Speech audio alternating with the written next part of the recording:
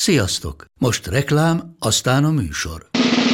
A műsor, valamint az élményekkel teli utazások, személyre szabott ajánlatok és állandó kedvezmények támogatója a MOLMOVE hűségprogram. Nyisd meg a MOLMOVE appot, a profilodba belépve add meg a Totalcar promóciós kódot és tankolj MOL Evo és Evo Plus üzemanyagjainkból 15 forint per liter kedvezménnyel. Ne feledd, a Totalcar promókóddal most még jobban megéri MOLMOVE tagnak lenni. Vége a reklámnak, jön a műsor.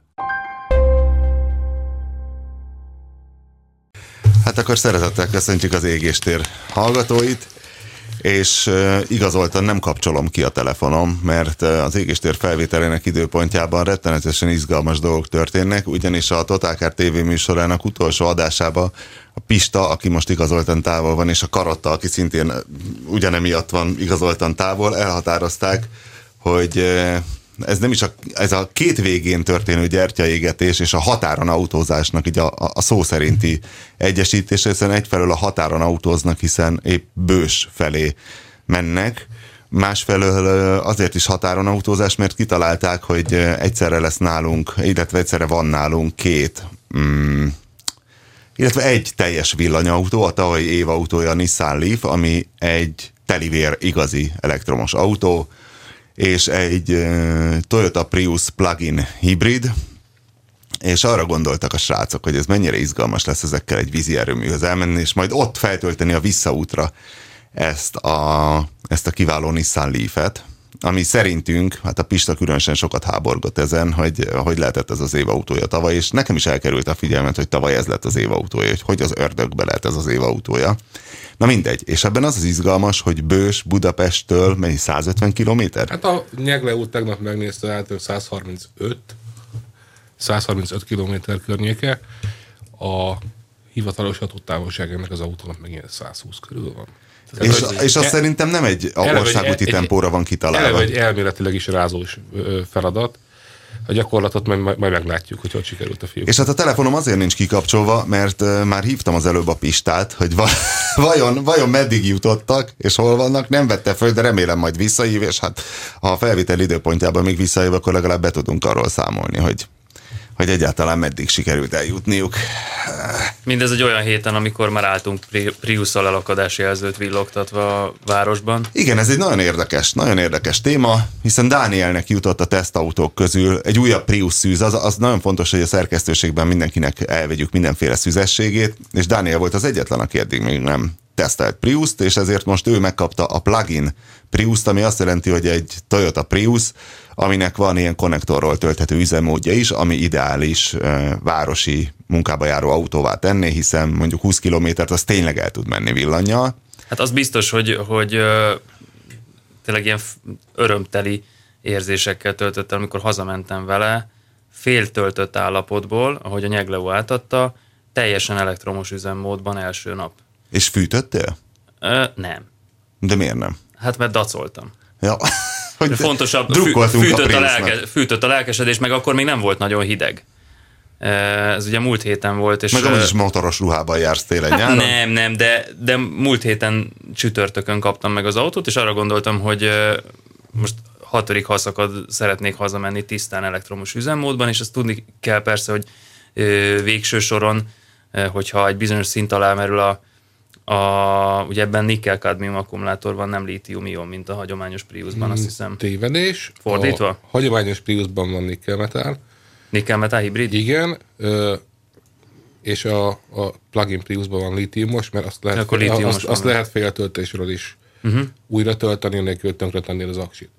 Ja, igen, mert hogy be tudsz avatkozni a töltési folyamatba a konnektoros csatlakozóval. Mert egyébként a normál Priusnak a nikkel-metálos aksia az sokkal stabilabb, viszont teljes ciklusokat kell tölteni és meríteni ahhoz, hogy sokáig tartson. És ezt az intelligens elektronika megoldja, de hogyha te belekókányolsz, akkor az nem jó. Így van. Na mindegy, a lényeg az, hogy én simán hazajutottam vele, és másnap még el tudtam vele indulni, és aztán úgy lemerült, hogy elkezdett hagyományos hibrid autóként működni, vagyis bekapcsolt a benzinmotor. Igen, de ebbe belejátszott, hogy a Karotta, amikor beállt vele ide a szerkesztőségi parkolóházba a konnektor mellé, és felrakta a töltőre, hogy milyen jó lesz a műszak végére, hopp, visszahív Pista egy pillanat, akkor megszakítjuk, nem adásunkat szakítjuk meg, hanem bekötjük Pistát. Hello Pista! Elnézést, hogy nem vettem fel, de éppen... Tudom, gondolom. Na, meddig jutottatok, csak hogy az Égéstér hallgatóinak beszámolhassunk erről a különleges Verne Gyulai vállalkozásról? Figyelj, konkrétan az Istenhegyi úti Molkúton vagyunk. Mi van? Az Istenhegyi úti Molkúton vagyunk, ahol töltjük a Nissan-t. Nem azért, mert lemerült, hanem azért, mert mostanra jutottunk el idáig. És így derült ki, hogy a Prius-t azt nem fogjuk tudni tölteni a gyors töltőről, mert nincs olyan csatlakozója, ugye még nem egységes ez a szabvány. Azt a mindenségét. Hát én nem is vagyok benne biztos, hogy a Prius gyors tölthető. És közben mindenféle emberek támadnak meg minket névjegykártyákkal, ilyen environmentalisták, megújuló energiaforrás, ezek itt vadásznak az emberekre a gyors töltő mellett. Hogy meg vagytok elégedve a technikával, vagy mi? Nem, hanem ilyen névjegyeket osztogatnak, hogy nem tudom igazából, mert... És igazából, ha az elektromos autó menne névjegyekkel, akkor ez egy tök jó technológia lenne. Akkor már Ulaanbaatorban lennénk öregen. És nagyon vicces egy trip, és kíméletlenül életszagú. És akkor ezek szerint mentek még bős felé? Kizárt. Hogy arra elinduljunk, mert útközben Győrben, meg most Magyaróváron van egy-egy töltőállomás, csak az nem gyors töltő, hanem ilyen klasszikus 220, és akkor 8 órát kéne rostokolni az autó mellett, amíg feltöltődik. Vontatni meg ugye nem lehet, úgyhogy ezt nagyon-nagyon hamar elvetettük. Tulajdonképpen ez a villanyautózás olyan, mint amikor legyet röptetsz egy cérnál, és akkor nagyjából tudsz körözni itt a város körül, de messzebbre nagyon nem tudsz menni. Most bejöttünk melegedni Karottával a benzinkútra, mert kint elég hideg van. És addig R2-D2 és 3PO képezik az autókat ott a helyszínen, vagy mi? Igen, ők kábelekbe gabajodva tévlábolnak az autók körül. Amúgy nagyon gyorsan töltődik a gyors töltőn keresztül, az tény, hogy valószínűleg egy fél óra alatt meg lehet tölteni, bár 47 percet ír most ki. És mennyibe kerül most egy töltés? És hogyha a Priusnak nem lenne benzinmotorja, akkor azt most itt kéne hagynunk, mert nem kompatibilis a csatlakozó. De az hogy néz ki, olyan, mint egy európai kontinentális és egy angol konnektor közötti különbség? Nem. Ugye a gyors töltő csatlakozó az leginkább úgy néz ki, mint R2-D2, amikor így zálatot kap és így mindenek kiugrik. Egy ilyen nagyon érdekes forma. A szél meg ez a klasszikus betonkeverős 380-as ajzat. Aha. Miközben 230-ról töltjük a Priust, azt azért tudjuk, tehát a másik végén egy hagyományos csatlakozó van. Jó mondja. De mennyibe kerül most egy töltés, Pista? Mennyi egy gyors töltés ára? Még mindig ingyenes? Ez mesés. Még. Azt hiszem január 1-ig. Aha. De Karotta próbálta tegnap tölteni Budapest random helyein a Priust, és ilyen nagyon vicces szerződésekbe botlott, amiket alá kéne írni ahhoz, hogy engedélyezzék a töltést, és meg kéne jelennie a Dráva utcai bejárat felől a nem tudom milyen központba a délután 4-ig, és akkor tölthetné. Nem minden nap délután 4-ig, mert van olyan nap, amikor csak 2-ig vannak nyitva. De ahol garantáltan van egy ilyen oszlop. Ez maga a Nemzeti Fejlesztési Minisztérium. Itt van, és érezhető, csak még nem érjük el. Hát jó, köszönjük Pista, további kellemes töltődést kívánunk. Köszönjük szépen, sziasztok! Hello. Hát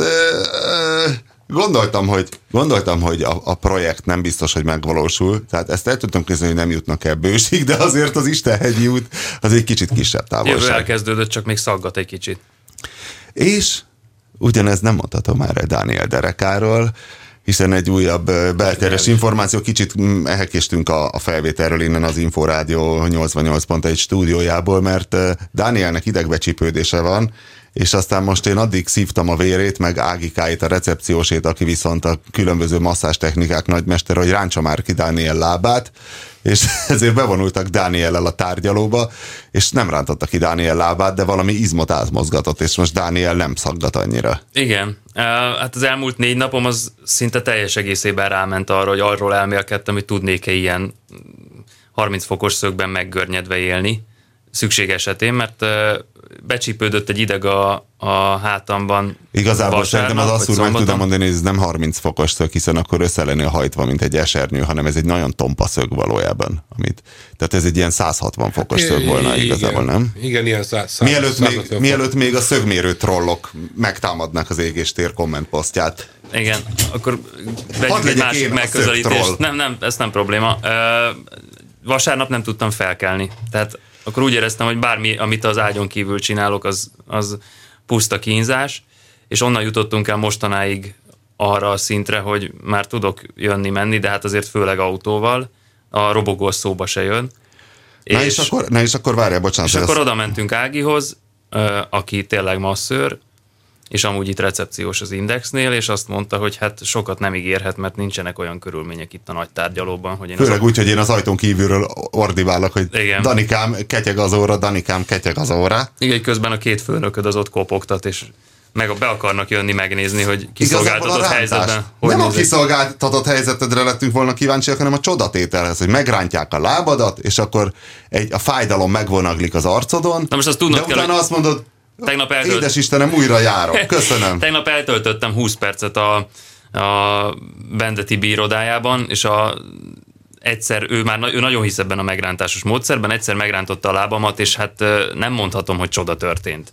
És Ági amúgy nem hisz ebben a módszerben, ő megpróbálta úgy átmozgatni az izmaimat, hogy közben kérdezgette, hogy hogyha itt nyomom, akkor fáj-e, ha itt nyomom, fáj, és azt állapította meg, hogy a hátizmaim, főleg deréktáj, teljesen be vannak állva, ezt mondjuk én magam is érzem, tehát simán lehet, hogy már nincs becsípődve az ideg a hátamban, de annyira beálltak az izmok, hogy azt már egyszerű hétköznapi mozgással nem lehet onnan kilazítani, hiába kenem izomlazítókrémmel, meg hiába csinálok akármit, ezt át kell mozgatni. És amikor a Karotta Priusát tönkretetted, akkor mennyire fájt a hátad? Az egy nagyon-nagyon kellemes este volt, akkor éppen a carpooling elkötelezettje, az Index egyik főszerkesztő helyettese ült mellettem, a Battyányi tér felé arra lehet ezt carpooling elkötelezettségnek mondani, de lehet hiénázásnak is. Politikailag korrekt megfogalmazások híve vagyok.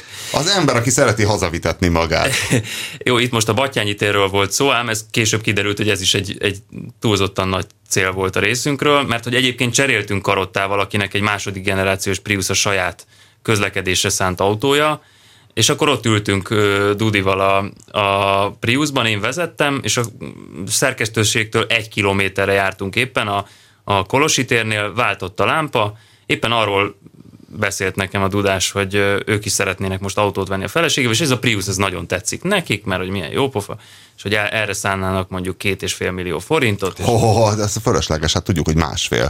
A nővéremnek legalábbis ilyen 1,5-1,6 a kopasz hozta neki. Igen, és akkor azóta nagyon lement az árfolyam, mert a Karotta azt mondta, hogy ő 2,1-ért vette, Amerikából származik az autó, mint az ilyen second-hand Priusok elég nagy része, és hát beszélik róluk, hogy ezeknek a 90%-a töröttből lett helyreállítva. Hát a Karotta tudta is, hogy ez egy körbetört autó volt. Igen, de hogy soha nem volt vele semmi baja, a kilométerszámláló 75 000 mérföldet mutat, tehát tényleg egy zsengekorú 2004-es autó. Na, és akkor váltott a lámpa, nyomtam egy harmadgázt, ami hát egyébként az ember elindulna. Ami egy Priusnál egyébként lehetne teligáz is, mert nagyon nagyot sose lódul egy ilyen autó, csak felbőg benne a motor. Itt egy mérsékelt felbőgés után történt egy óriási kattanást, ezt csinálta hirtelen a eleje az autónak, ami akármi lehetett a sofőrülésből hallgatva, és aztán kigurultunk gyakorlatilag a kereszteződésből, és ott még egy hatalmas kattanás, és utána ilyen hangja volt gázadásra a kocsinak, és persze már nem ment.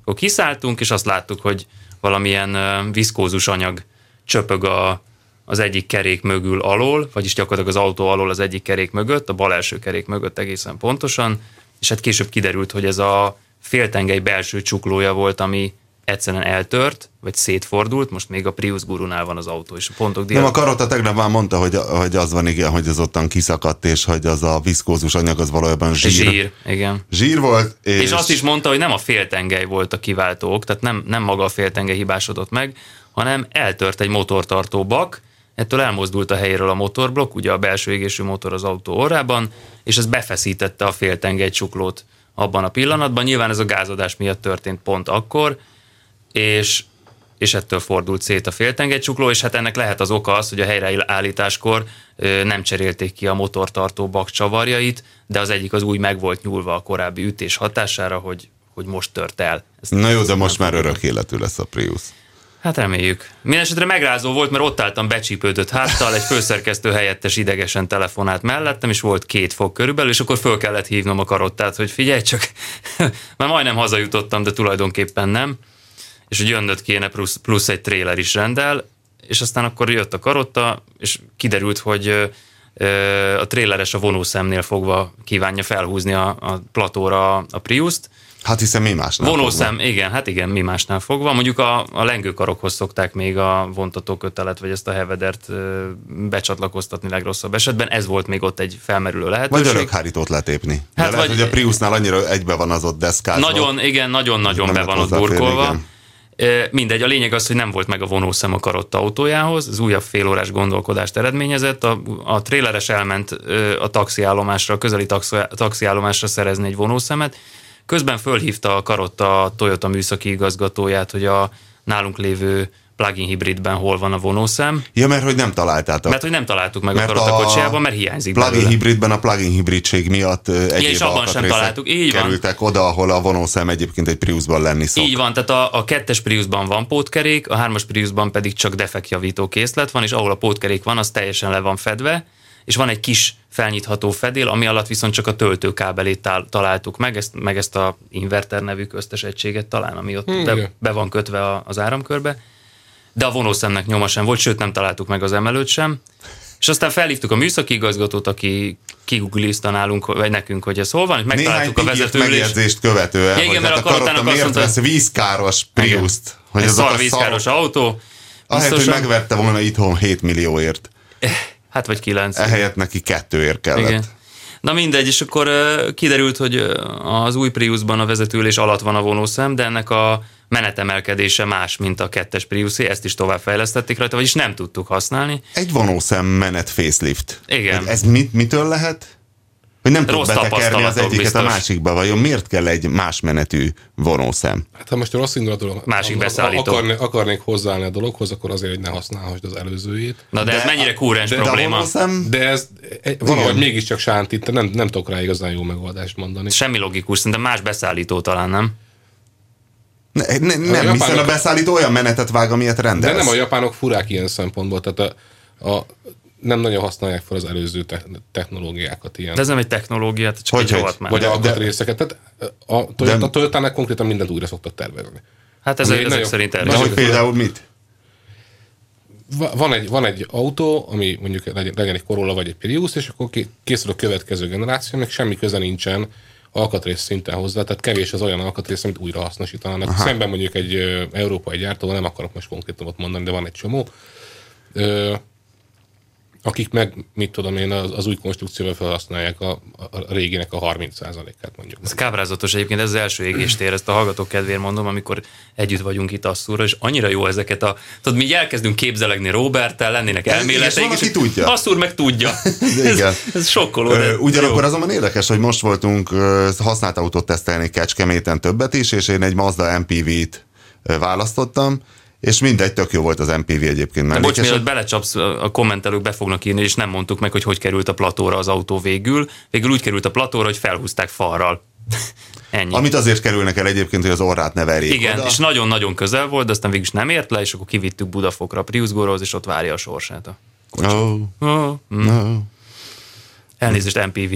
Ja igen, és hogy az MPV-ben az övcsat, üldögélünk ott benne, 2003-as volt az autó, és mondja a Pap Tibi, hogy hát ugyanez van az ő Avenzis-ében is. Ugyanilyen, nem a csat, hanem amivel a B-oszlopra van rögzítve az öv egyébként állítható módon, és erre a Pista elkezdte nézni, és mondta, hogy az ő 1990 valahányas Mazda 323-asában is ugyanez az övcsat volt, tehát, vagy illetve övtartó volt. Mondjuk ilyet én is tudok mondani a saját Mazdámból, ami 2001-től 2004-ig volt a tulajdonomban. Egyébként 86-os volt a szegényke, tehát már akkor sem volt fiatal, és ugyanakkor tájt volt nálam valamikor egy 323-as Mazda korabeli, az utolsó generáció, és van benne egy darab olyan alkatrész, ami közös, az ajtó, záró gomb, az ugyanaz az öntvény. A két autóban, 87-es és 2004-es kivitel között. Ezeknek az ember mindig örül, főleg mikor egy Ferrariban ugye az ember meglátja a Panda levegőbe ömlőket, vagy nem is tudom miből voltak, vagy Tempra, vagy nem bajusz kapcsolókat használtak? Vagy azt is, nem tudom, mert a szakértők szoktak. Hiszen Ferrariból akkor tehát készült mondjuk 3-4 ezer darab egy évben. És ez pont jó volt. És ezért kifejleszteni egy új alkatrészt, amit egyébként meg millió. Hát meg az Aston Martinban volt Mondeo, nem? Nem? Ugyanez a logika. Az összefüggés, hogy az egy koncern volt. Akkor az Aston Martin meg a Ford, és sokkal egyszerűbb átvenni egy ilyet. Persze, de egyébként ezzel szerintem nincs is semmi baj. Amúgy ezzel a Priusszal kapcsolatban nekem nagyon jó véleményem van róla, én nagyon szeretek vele közlekedni. Tehát mindenki nagyon jó véleménye van róla, leszámítva, hogy az élményautózás egy teljesen más dolog. Abszolút, itt az autózás, hogy az élmény, hogy autózol. Ez az anti-autó. Igen, tehát hogy nem nagyon van rád szüksége ennek a kocsinak. Pont erről beszélgettünk, hogy még parkolóasszisztens is van benne. Más kérdés persze, hogy ennek az aktiváló gombját azt a térdem elé rendszerint megnyomtam menet közben, és akkor változott a központi kijelzőn a kép. Ez pont ott van a térded előtt. És akkor elkezdte keresgélni a helyet, hogy hova állhatna be? Hát először kirajzolta a sémát, hogy állnak mondjuk sorban az autók, és akkor neked hogy kell megközelítened, hogy ő onnan már tudjon segíteni, de persze ilyenkor egyből deaktiválod, és akkor mész tovább, de nem, tehát hogy mondjam, nem veszi a kezedből ki az irányítást, csak érdekes, hogy úgy aktiválod, hogy véletlenül a térdeddel hozzáérsz. Ez nem egy tökéletesen jól kitalált részlete, de egyébként azt látni ebben az autóban, hogy arra törekedtek, hogy az utolsó szegletig más legyen, mint bármi más, ami hasonló méretű autó, és ez tulajdonképpen sikerült is, és az nagyon vicces, hogy manapság egy 2004-es Prius 2, az a 1 kilométer mondatja ezt velem, amit megtettem a karottáival, mielőtt lerobbant, az ilyen tiszta retro. Tehát a központi kijelző és a teljes kialakítása tehát mindegy a vezető körül. Múlt századi Star Trek-et nézni. Hát szinte, tehát hogy odaig bezárólag, hogy a központi kijelző grafikája, azt hiszem ilyen erősen 90-es évek eleje. Volt? Igen, ilyen erősen 90-es évek eleje, pixelesek rajta az ábrák, olyan kis bugyuta az egész, de aranyos és működik, tehát hogy hisz tudjuk, a Karotta mondta, hogy ez az autó amúgy működik. Ez az autó működik, és milyen érdekes, hogy egy statisztikailag is rettetően megbízható autót sikerült így tönkretenni, viszont most a héten adta ki ez az angol biztosítás ügyi, vagy milyen szervezet ezt a megbízhatósági listát? Igen, ez egy tegnapi hír. Vagy garancia biztos, vagy hogy hívják ezt? Warranty Directnek hívják, ha jól értem, nem biztos, hogy jól értem. Garanciát árulnak, utólagos garanciát ilyen 2-3 éves kortól, amikor a gyári garancia már végleg véget ér, ilyen 8-10 éves korig, ameddig fizetsz érte nyilván, tehát ez egy biztosítás forma. És ők ebből a tevékenységből kifolyólag egy csomó adattal rendelkeznek, ezt csinálják most már 15-20 éve. Hát amire fizetnek. Amire fizetnek, igen. És ők összeraktak az elmúlt 15 évből egy megbízhatósági listát, aminek az első 10 helyzetjét néztük meg, vagy közöltük. A legmegbízhatóbb, vagy a legmegbízhatatlanabb? A legmegbízhatóbb autók, és ez azért érdekes, mert van benne egy csomó olyan, aminek egyébként a közhiedelem szerint nem kéne ott lenni. Hát nem is a hiedelem szerint, hanem az egyéb statisztikák szerint. Tehát hát kapunk J.D. Power vevő megelégedettséget, vannak a népítélet megbízhatósági pontszámok, vannak különböző külföldi ilyen olvasói megelégedettségi dolgok. Azt mondja mondjuk a köznyelv, hogy ez egy betegágy. Tehát, hogy tudjuk, hogy ez az autó, ez csak bajt okozott a gazdájának, és van 6 ilyen ismerősöd, akinek ugyanaz az autó ugyanolyan gondokat okozott. Na és akkor mi a lista? A lista az úgy néz ki. Menjünk a 10-től az első felé, mert az olyan nagyon izgalmas. Az se különösebben érdekes, a 10., 9. az a Honda Jazz és a Toyota Yaris első generációja. Azt elhiszük. Amit elhiszünk, mert ezek ilyen jó hírű autók. Jó hírű autók, igen. Aztán jön az első ilyen furaság. Egyébként az első teljesen európai, és a fölülről nézve is az első teljesen európai autó. A Mercedes E-osztálynak a rohadós? A pápaszemes E-osztálynak, most meg nem mondom, hogy V-hány. Annak a faceliftes verziója. Amikor már oválisak voltak 2006 a pápaszemek. és 2009 között. Én azt nagyon szerettem egyébként vezetni. Tehát ez egy nagyon finom autó volt, csak utána annyi rémtörténetet hallottam. A kedvencem az volt, hogy azért kellett trélerezni, de ezt maga a tréleres mesélte, hogy azért kellett trélerezni ezt a Mercit, mert mind utólag kiderült, a féklámpa jeladója elromlott, és azt a hibát jelez az autónak, hogy rossz a féklámpa, és ezért nem engedte D-be húzni az automata váltót már eleve, miközben a féklámpa működött. Tehát, hogy ilyen szintű elektronikai... Ez kicsit ilyen olasz autósztorinak tűnik. Igen, de hogy egyébként is rengeteg baj volt. Lehetett is ezekről hallani egyébként, hogy a 2000-es évek hát leginkább első felében tervezett dolgok Mercedesnél, amik elektronikusak voltak, ott szoftverrel voltak néha gondok, és ezt úgy orvosolták a Mercedesnél, hogy valamikor az évtized közepén felvettek, hogy 300 embert egyszerre a szoftverfejlesztési részlegre. hogy legyen valaki, aki foglalkozik végre ezekkel a hibákkal, de valószínűleg ez a 2006-2009-es verzió, ez már kicsit kevésbé érintett, pont ezért az ilyenfajta misztikus hibáktól. De ez az autó egyébként még rohadós volt, vagy az a facelift előtti? Hát ezt meg nem, igazából Csikós kellett. A Csikós azt mondta, hogy 2005-ig, 90-es évek közepétől az egy sötét korszak a Mercedes. Hát igazából a Csikósnak az utóbbi 40 éve szerintem sötét a Mercedesnek. Tehát ahol kezdődnek a pontonok és végződnek az állólámpások, ott kezdődik a sötétségkora a Csikósnál. Illetve még a 190-es még belefér. A 190-es és a zöldséges, tehát a 123-as. De azt tudjuk, hogy a 190-es már nem az igazi, mert ahhoz már nem lehet külön szám alapján rendelni az összes patentot. De tényleg, én is egyébként pont a patentot akartam mondani. Tudom, hogy Csikós 190-es patent, ez a 3. Szóval, hogy együtt, na mindegy, tehát akkor megvolt a 10-9. Meg a 8, ugye ez a Mercedes. Ja, ez a Mercedes, igen. Jön a Mazda MX-5 harmadik generációja, tehát a NC. A Cápaorú. Igen, mert annak mi baja lehet? Csodálom, hogy nem az a legjobb, hiszen mi romolhat el egy igazából, igen. Azt volna jó tudni egyébként, hogy... A következő viszont megint egy érdekes, szerintem. Volvo S40 első generáció. Az miért érdekes? Az egy betegágy? Hát, mondjuk nincs nagyon jó híre, amit én hallottam róla. Engem azért érdekelt, mert ez egy nagyon fura, hogy is mondják ezt, fura együttműködésből létrejött ilyen kavarty. Nem, ez alapvetően egy Mitsubishi Karizma padlólemez, amire a Volvo tervezett autót, és a Volvo hollandiai gyárába szerelték össze, és a motorválaszték egyik fele az Mitsubishi, a benzines, a másik fele az meg Renault. Renault, igen, az 1.9-es turbodiesel. Az 1.9-es turbodiesel az Renault, igen. Amitől igazából még így, lehetne jó is, de én is hallottam erről jót. Én dolgoztam egy Volvo szervizben annak idején 2 hetet, mint gyakornok, és az érdekes, hogy... Ez az egyetem után? Ez az egyetem közben volt. Aha. És ott igazából nem voltak megőrülve ezért az autóira szerelők, sőt, kicsit sokat találkoztak. Sőt, tőle voltak megőrülve. Sőt, tőle voltak megőrülve, viszont éppen akkor lett egy facelift, lehet, hogy azok már jók, nem tudom. És milyen bajai voltak? Ennyire pontos emlékeim már nincsenek, sajnos. Na mindegy, szóval ez egy enyhe meglepetés volt. Ezeket tényleg így szokták pocskondni, hogy hogy ez a V40-es, hát ez a holland. De közben, és amúgy a V40-es, ez egy tök jó forma, nem? Ezzel már egyszer bombáztam az Asszurt, hogy nekem tetszik néhány kombi, és a V40-es kifejezetten tetszik. Oldalról ez egy tök jó kiállású autónak tűnik. Minden Volvo jó kiállású, kevés a rossz kiállású Volvo. Az volt az egyik első olyan Volvo, ami nem kocka formájú volt.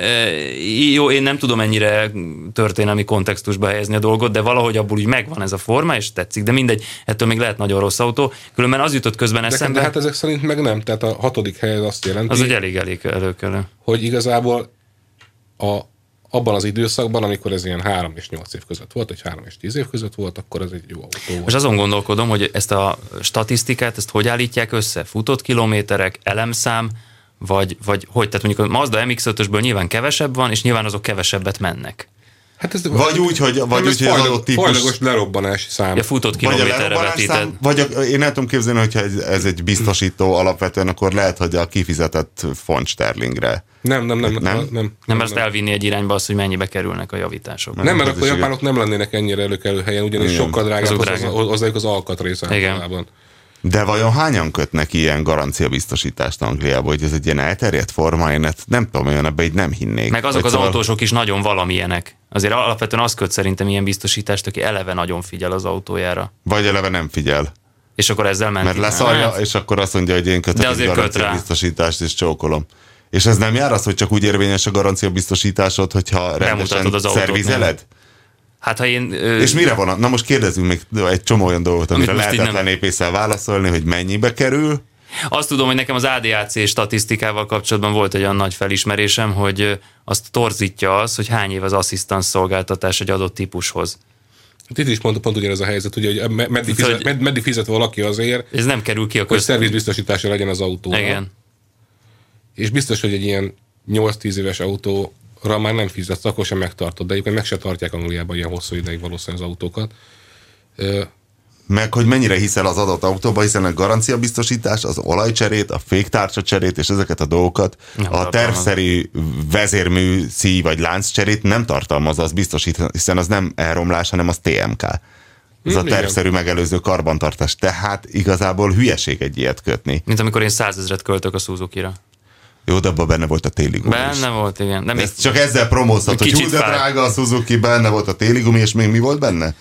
Hát benne volt egy nagy szerviz, amiben volt lengőkarcsere is, meg minden, meg mit tudom én. De ezek közül semmit sem fizetett volna Warranty Direct neked, hiszen nem romlott. Bár lengőkarra lehet, hogy fizet, hiszen ez nem egy tervszerű. Valószínű, igen. Annak annyi időt jó, az mondjuk 15 000 forintba került, tehát így a panasz az tényleg viszonylagos. És volt egy katalizátorcsere, az kirohadt alóla. Most ez mennyibe kerül egy Swift katalizátor? 35. Ez volt az érvágások.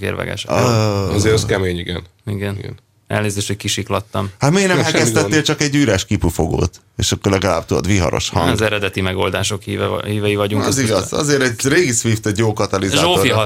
Zsófi használja, nem kell itt semmilyen irányba elvinni az autót. Pedig még egy kis okosítás is lett volna, jobban megy. Tudod, nincs lefolytva, jobb az öblítés. Egy Suzuki-nál, hogy jobban menés, ez nem lehet cél. Hiszen mindenkit megvertél annak idején a gyorsulási alapvetően igen, alapvetően levertem a cápa BMW-t is negyedmérföldön. Jó, azt én is, de... Na, de hát... De te meg egy Volvo-ban. Ja, tényleg, ez volt az őrületes meccs, emlékszem. Mentetek egymás ellen? Mentünk, persze. Mentünk, és nem volt, mint a bélyeget, tehát hihetetlen volt. Jó, de... Idő alapján kb. Azt mentem, mint a Cougar egyébként. Igen? Igen. Hát, hogy a Cougárt is lenyomtad volna? Az 1.3-as Swift az nagyjából annyit megy, igen. Gyorsul nem tudom, de most ez újra eszembe jutott ez a verseny, mert amikor elkezdett nehezen járni a kuplungpedál, és mindenki azzal riogatott, hogy kezd szétesni a szerkezet, akkor felsejlett bennem az a napsütötte délután, amikor leugrottam a kuplungról néhányszor, meg csúsztatás, meg minden, ami rosszat tesz neki. És gondoltam, hogy most jut vissza ez a bajnoki cím, vagy ez az ilyen szakaszgyőzelem. Ez a nagy ugye? Amit ott rendeztünk a... Jó volt 30 éven át inni, mint a kefekötő, de azért ez a májrák most megköveteli a magáét. Igen.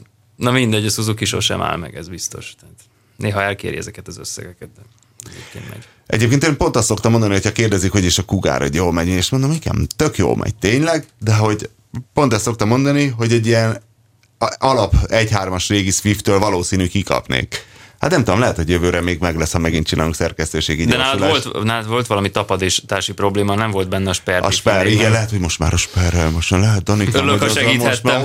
Neked. Nem, a Cougar az jó lenne, ha nem 400 méteren versenyeznénk, hanem egy mérföldön. Persze. Mert a Cougarban az a vitamin, hogy tényleg jól megy, csak hogy 130 fölött ugyanúgy gyorsul tovább. És én 200-ig mertem egyszer nyomni, és még ott is gyorsult volna, úgyhogy... És az egyenes futása, hogy alakult 200-nál? Alakult mi? Hát igazából a tehetetlenség vitte, tehát nem volt oldalszél. Ha oldalszél van, akkor nyilván akkor elmegy arra, amerre a szél fújja, igen. Tehát nem biztos, hogy kapcsolatban volt az első kerék az aszfalttal, de hát egyszer ki kellett próbálni. Na és melyik a következő helyezett? A következő helyezett a Honda HR-V, ami szintén nem igazán érdemes csodálkozni. Azon nem csodálkozom, igen, ez tök normális. Japáni Honda igazából, ezek jó dolgok. Azért zárójelben megjegyezném, hogy ilyenkor jön mindig, hogy japán bérencek vagyunk, de igazából a mi japán bérencségünk, hogy nálunk nagyjából a szerkesztőségben azért valahogy mindenki a japán autókban hisz. Többé-kevésbé. És gyér a japán autóknak az előfordulása. Mindenki szeret más autókat is, nekem is van amerikai, a Csigósnak is német, mit tudom én. Neked most mit van, a Volvo? Nekem a Volvo van, ami holland és svéd. Igen. Szóval van sokféle más autó, a Bandinak a BMW-k, de a mi japán bérentségünk az igazából egy non-profit japán bérentség, tehát én ezt inkább tapasztalatnak hívnám, hogy mi arról nem tehetünk, hogy ez a tapasztalatunk. Nagyon sajnáljuk, nagyon rösteljük, de hát valahogy az élet minket japán bérencét. Ez úgy van. Egyébként hozzátenném, hogy nekem volt nagyon öreg japán autóm, és az nagyon szar tud lenni. Már hogy nagyon sokszor megy tönkre. Hát de a nagyon öreg autó az bármilyen nemzetiségű, az tud nagyon szar lenni. Igen, de mégis japán bérenc vagyok, és megmondom, hogy miért. Mert ami viszont működik rajta, az nagyon jól működik. Tehát nincsenek olyanok, ez most ez a 323-as Mazda, amiről beszéltem, ez olyan volt, hogy az ablaktörlő kapcsoló, meg ezek a bajusz kapcsolók, ezek 20 éves korukban úgy működtek, mint hogyha új lenne az autó. Igen. És számos más régi autóba ültem. És a Mazda közben, egyébként pont ezt az index kapcsolót, ezt beültem ebbe a 9 éves Mazda MPV-be, és hogy kifordultam rögtön a főútra, ahogy ezeknek így bezuhan az indexük, így klatty. És az egy valahogy egy olyan, szerintem a Mazdánál a legjobb az index kapcsolási érzet. Akárhány éves igen, korban. Valószínűleg sokat dolgoztattak olyat. Nem tudom, hogy csinálják, de mindegy, szóval, hogy a kapcsolók jók benne. Én most várom egyébként. De hát pont ez adja azt az érzést, hogy így minden stimmel, minden a kapcsolók és a váltó. És a váltó is jó, és a motor is nagyon jó volt az autóban. Legyilkolhatod a futóművet és a féket, valahogy tönkretelted talán még a motort is, bár nem, a motorját is nehéz tönkretenni, mert itt van például a tévéstábunkból Danika, az egyik operatőrnek egy irtózatosan véres torkú, ez a gömbölyű Civicje van, egy ilyen 15 év, mikor a pókember, az egy mikori Civic? 90. Annyira nem régi, csak ő nagyon lelakta. 97-ig, vagy valahogy így. És a múltkor beleültem és vezettem egy kicsit, és olyan az autó, hogy minden sajnálva van tőle, tehát ez a ridegtartása, és gondoltam, hogy majd így poénból jó lesz, és egyszerűen a váltója fölséges, a futóműv az kész, tehát mintha egy ilyen zombi hadsereg masírozna be melléd, olyan nyiszogásokat hallasz, de a váltója az ilyen kitkat, és a motorja tök egészséges, pedig nem tudom, mikor cserélt benne gyertyát, olajat, de ez a békalámpás? Levegőszűrőt. Mit nevezünk pókembernek, elnézést? Nem, pókembernek a Danikáit nevezzük, mert pókember van ráfestve, mert Danika pókember első gömbölyű Civic. Értem, tudom, tehát a békalámpa előtti gyakorlatilag a kis első lámpás. Igen. Aminek már külön nyílt a hátsó ablaka a háromajtósnak. Azt hiszem, igen. Ez egy háromajtós egyébként. Ez a durva, hogy emlékszem a reklámjára, nagyon öregek vagyunk. Mármint csak én, úgy értem. Nagyon mindegy. Mi többiek fiatalak vagyunk. Emlékszem a reklámjára, az a lényeg, hogy ez egy 90-es évekbeli ilyen emblematikus lapos építésű japán autó, és nekem nagyon tetszik a mai napig. És meg is kívántam, hogy ez milyen jó kis autó, az más kérdés, hogy Danikái tényleg igazából a gyors kötözők tartják egybe a karosszériát, leszámítva, hogy egy milliárdos értékű airbrush festmény van rajta, ami azt ábrázol, hogy egy pókember a város fölött valamit randalírozik, és azt hiszem, hogy most ugrott be. Láttátok, meséltem a hétvégi Real Madrid Atletico Madrid derbit. Lehet, csak... Hát, hogy ott, lehet, hogy ez pókember volt, az Atleticónak van egy középpályása, Diego Costa, a neve azt hiszem, és Diego Costa csinált, nagyon bunkó volt, tehát folyamatosan nagyon bunkóskodott szegény Pepébe, a Real Madrid hentesébe, így simán belegyalogolt hátulról, nem is volt labda, csak valamihez készülődtek, és így neki ment, és ilyeneket csinált végig, és Sergio Ramosszal többször összezördültek, a Ramos egyszer arcon is köpte, nagyon profin, nem látta a bíró, és ami labdarúgás történeti mérföldkő volt, és itt köpnék vissza a pókemberre, szóltam is a sportrovatnak, hogy ezt feltétlen írják meg, mert ez labdarúgás történeti mérföldkő, hogy azt csinálta, hogy szöglethez készülődtek, és a Real Madrid készülődött szöglethez, és Sergio Ramos fölment fejelni, és ott az ötösön egy kicsit lögdösödtek, és egyszerre csak azt láttad, hogy Diego Costa, aki ugye hát brazilként fázósan egy fekete kesztyűvel játszott, villámgyorsan belefújja az orrát a kesztyűjébe, majd egy ilyen pókember mozdulattal a taktyot a Ramos felé dobja. Tehát ez a takonydob, és végül is a pókember is ezt csinálja. És azért nem jár sárga lap, hogyha észreveszi a bíró? Nem vette észre. Tehát utána mentek a bírózót, reklamáltak, de megdobott takonnyal. Lehet, hogy azt hiszem nem talált el, mert a Ramos kicsit elhajolt, és azt hiszem egy másik atletikos találhatott el a taknyával. Na. Ez rettenetes. Szóval ilyen jelenetek vannak ráfestve, csak hogyha a pókember csinálja, akkor nem bunkóság, hanem gondolom egy menő. Hát nyilván ő felkapaszkodik vele a házfalra. Igen, picit, igen. hogy mondjam, nem Diego Costának nem voltak ilyen tervei. Csak a kollégára nem volt házfal a Bernabéu stadionban. Igen. Különben erről a Civicról még az jut eszembe, hogy ezzel nagyon sokat biztosítóztak. Tehát lehet, hogy ez azért is ekkora trágya az operatőr srácé, mert az előző tulajdonosai kerestek vele néhányan 100 000 forintot. Nem, Danikának vannak ilyen vezetési nehézségei, és most már a rendező utasította is, hogy menjen el szemészetre, mert végül is, ha egy operatőr rövidlátó, az nem biztos, hogy elő. Ez néhány apró töréskárhoz vezetett, tehát hogy ez önmagában nem baj, nem diszkrimináljuk, meg mondta is a Danika, hogy figyelj, végül is én a kijelzőt nézem, odáig meg ellátok. Tehát azt látja, hogy éles vagy nem éles. Na mindegy, szóval nem biztosítózásból lakódott le ennyire az autó, hanem sima a nem törődömségből. Na mindegy, nézzük, hányadik volt amiről nem is tudom, hová jutottunk. A HRV. HRV, igen. Utána jön egy Toyota Aygo. Na, ez meglepetés. Ami szintén meglepetés azért, mert ez egy fiaskó ez az autó, nem? Ez hát én nem mondanám, hogy fiaskó, de ez egy Európában összerakott Toyota, és nem az a híre, hogy különösebben. Ez egy Toyota, és egyúttal egy Citroen is, nem? Egyúttal egy Citroen, meg egy Peugeot, igen. Ráadásul. És hogy hívják a Citroen és a Peugeot változatot? C1. 107-es és C1. Igen.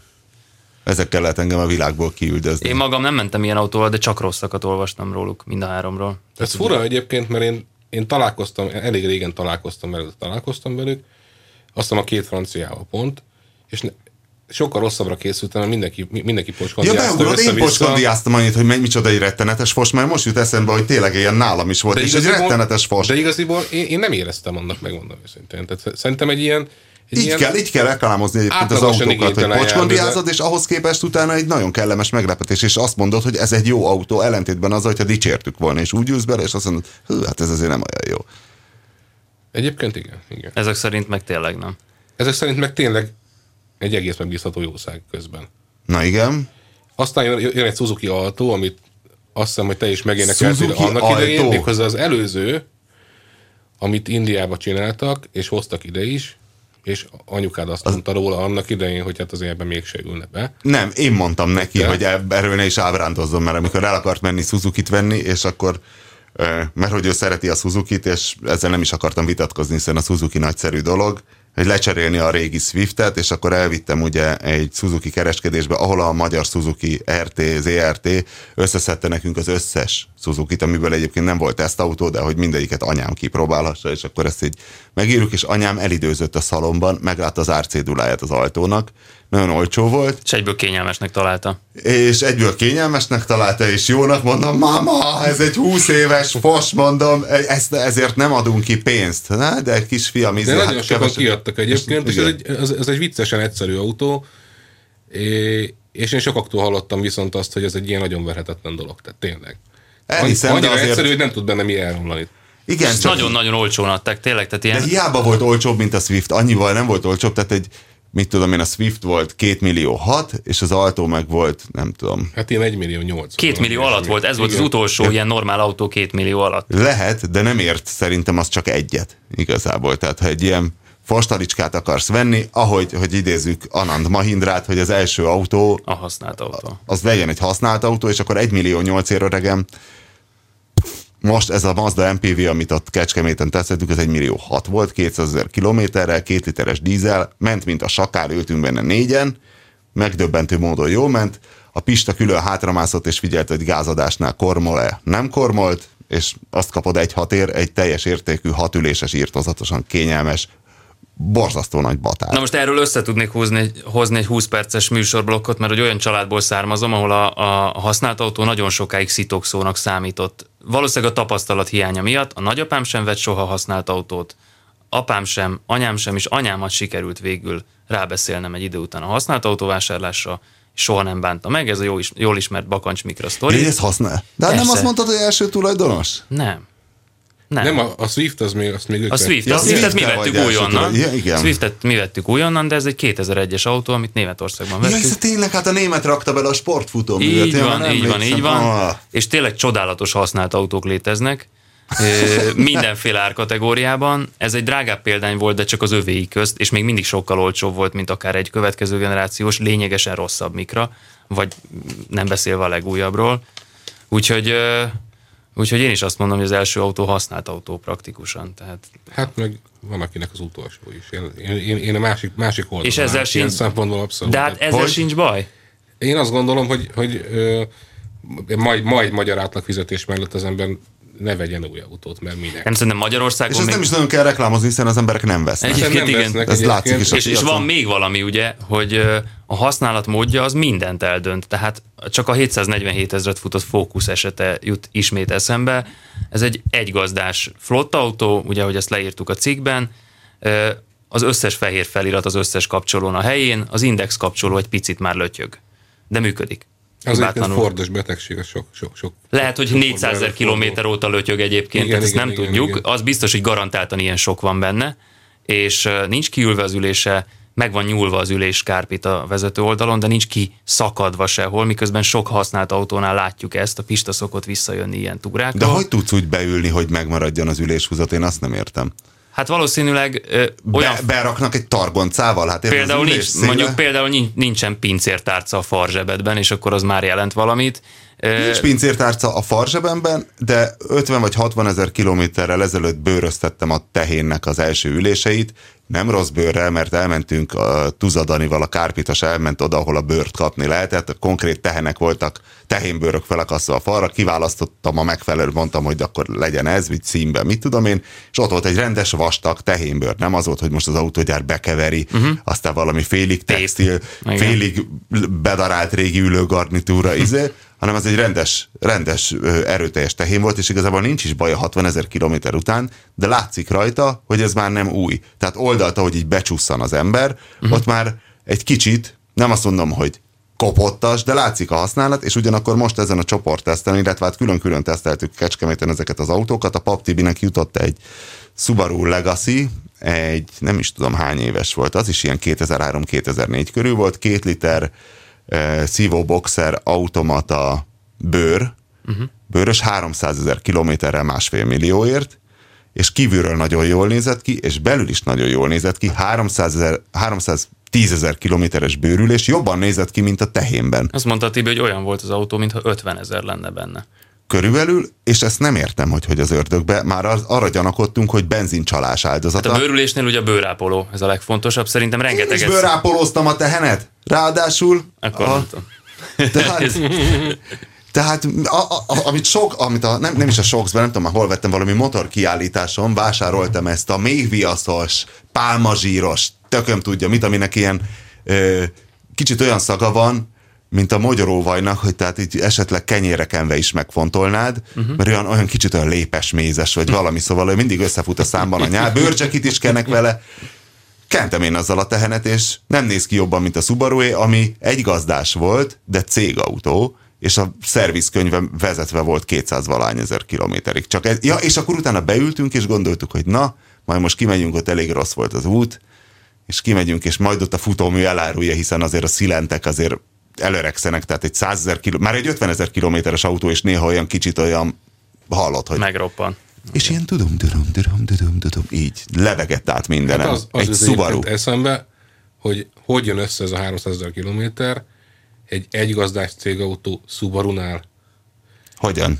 Hát eleve egy ekkora autót egy középvezető kap meg. München, Budapest? Valószínűleg igen. Ez egy nagyon jó meggondolás, biztos így. Tehát azért valószínűleg egy Opel Astra cégautó, vagy Jézusom, ebben belegondolni is rossz, igen. Azt teljesen másik igénybevetett kap, vagy egy Fiat Punto, vagy akármicsoda. És hát egyébként a Focus képét is árnyalja az, amit talán pont te mondtál, Asszúr, hogy ennek az autónak nem lett volna szabad léteznie a fogyasztói társadalom alapelvei alapján. Nagyon-nagyon igyekezett a Ford, amikor ezt a Focust előállította. Ezt az előző Escorttal kapcsolatos beszélgetésünkből elágaztatva mondtad. Csikós az volt a Ford bizonyítási korszaka? A Csikós mondta egyébként, szerintem, de az Escortnak nem véletlen szűnt meg a neve a Ford Barettáján, és na, ezt viszont te. Igen. Hiszen annyira szar volt? Nem, igazából azt elkoptatták olyan módon, hogy az Escortnak az előző generáció 90-es évek elejé, tehát az utolsó generáció. Leajasították műfabetésre. És azt hiszem, hogy 99-ig volt a közepén. 99-ig, igen, egyébként pontosan. Ezt mutattad a fotón. 99-ig gyártották. Hát egy ilyen hagyományos számlapos óra, az nincs meg, az a műszerfal, az a budjantott lámpás Escort. Tehát valami 9 évig volt. A Scorpióban, a békaszebű Scorpióban. Escortban is ott volt a Vekker. Abban is volt valami nagy Vekker, nem? Nem tudom, az Escort, olyan nekünk is volt, most törték össze, egy csodálatos ovális lámpa, vagy ezért óra van, ami egyébként nem működik az autó 6 éves korára. Tehát így. Ja, mellékesen, bocsánat, hogyha az ovál került szóba, nekünk ezt nem publikálták, nem tudjuk, de egy benfentes iparági forrásból hallottuk, hogy most milyen visszahívási akció van a Fordnál. És milyen? Az embléma a kék ovál kopása. Tehát stikába kicserélik az emblémákat. De egyéb márkáknál ez nem okoz gondot, tehát még Szaboknál nem nagyon látsz már feliratokat az emblémán pár év után. Igazából nem szokott gond lenni, mert apámnak volt Fordja 2, illetve most vett egy harmadikat, és egyiken se volt igazából Ford embléma egy 1,5 hónap után.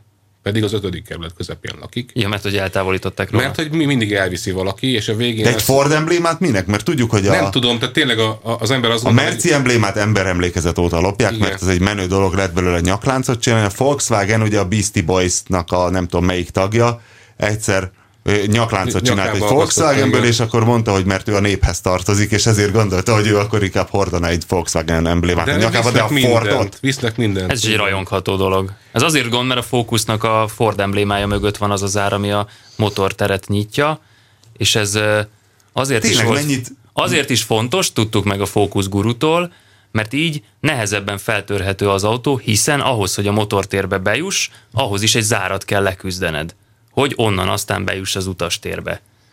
De mindegy, De ugye az utastérből tudod nyitni a motorházat, nem? Igen. Belülről tudod nyitni? szerintem nem.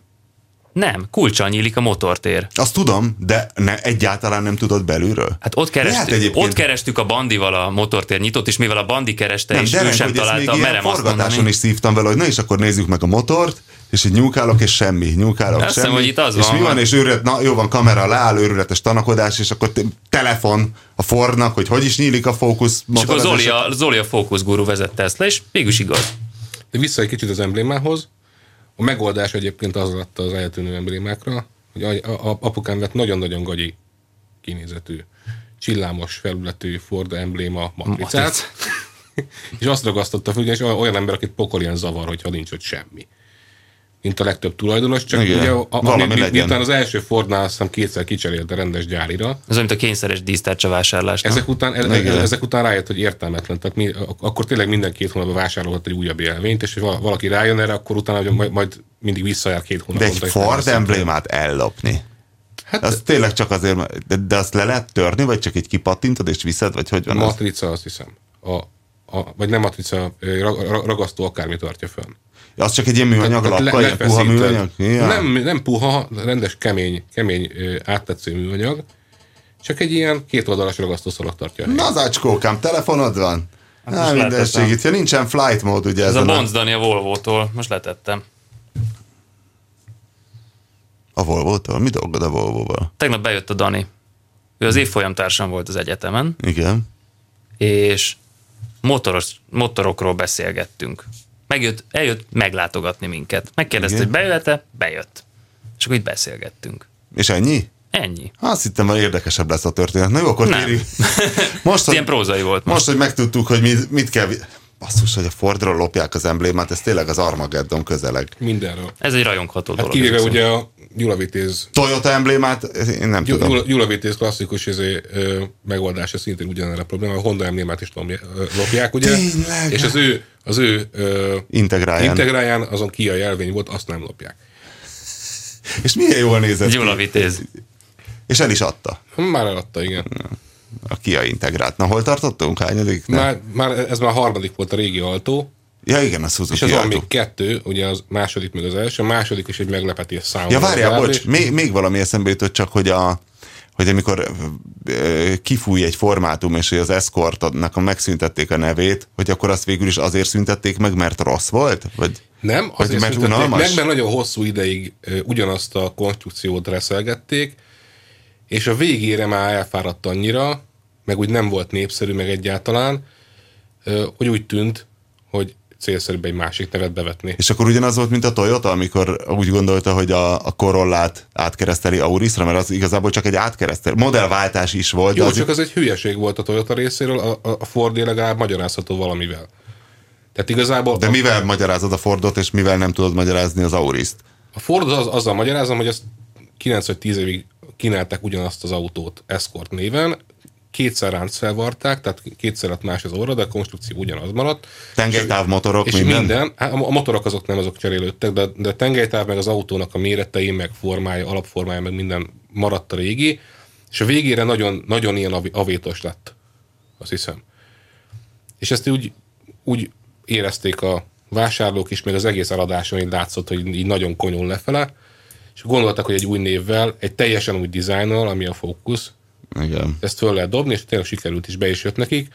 A Toyota részéről meg azért érthetetlen, mert a Corolla nevet szerették a vásárlók. Nem az van, hogy nagyon unták? És kötődött is hozzá egy olyan, hogy igen, ezek tulajdonképpen unalmas autók, de agyonverhetetlen. Ez a vastag bőrtúra vakancsnak az autós megfelelője. Tehát, hogy igazából nem tudsz vele mit csinálni, mindenképpen megy tovább. akkor is, hogyha szétrugod. Igen, de nagyon úgy reklámozták az Auris, hogy hú, ez most valami nagyon izgalmas, ők új azt valami. szerették volna ezzel sugározni valóban, hogy egy ilyen fiatalosabb, ilyen lendületesebb dolog jön, ami hát egyébként nem lett teljesen igaz, mert az Auris az sok minden, de én nem mondanám fiatalos. Ráadásul nem sikerült jól az autó, emlékszem, hogy ott volt is egy kis feszkó a Toyotával, amikor megírtuk, hogy nekünk ez a bajunk vele, az a bajunk, amaz a bajunk, de aztán lassan mindenki megírta ugyanezeket a problémáit az Aurisszal, és akkor aztán így megenyhültek a felek. És aztán végül valami oda jutottunk, hogy most már az Auris és a Corolla között az egyik a puttonyos, vagy hogy is van? Hát most megint van Corolla. Az úgy lett, végig volt Corolla, csak a 3 ajtós, meg az 5 ajtós csapott hátul az Auris néven jön, és a Törökországban gyártott 4 ajtós szedán, az meg Corolla maradt.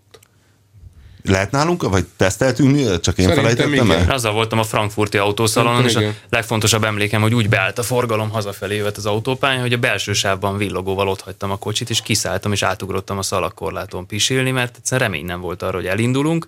És persze mit tesz Isten, valószínűleg ezzel a gesztussal megindítottam a forgalmat, és úgy tudtam visszaszállni a kocsiba, hogy a belső sávban állt a forgalom, viszont a külső sávban már így mentek az autók.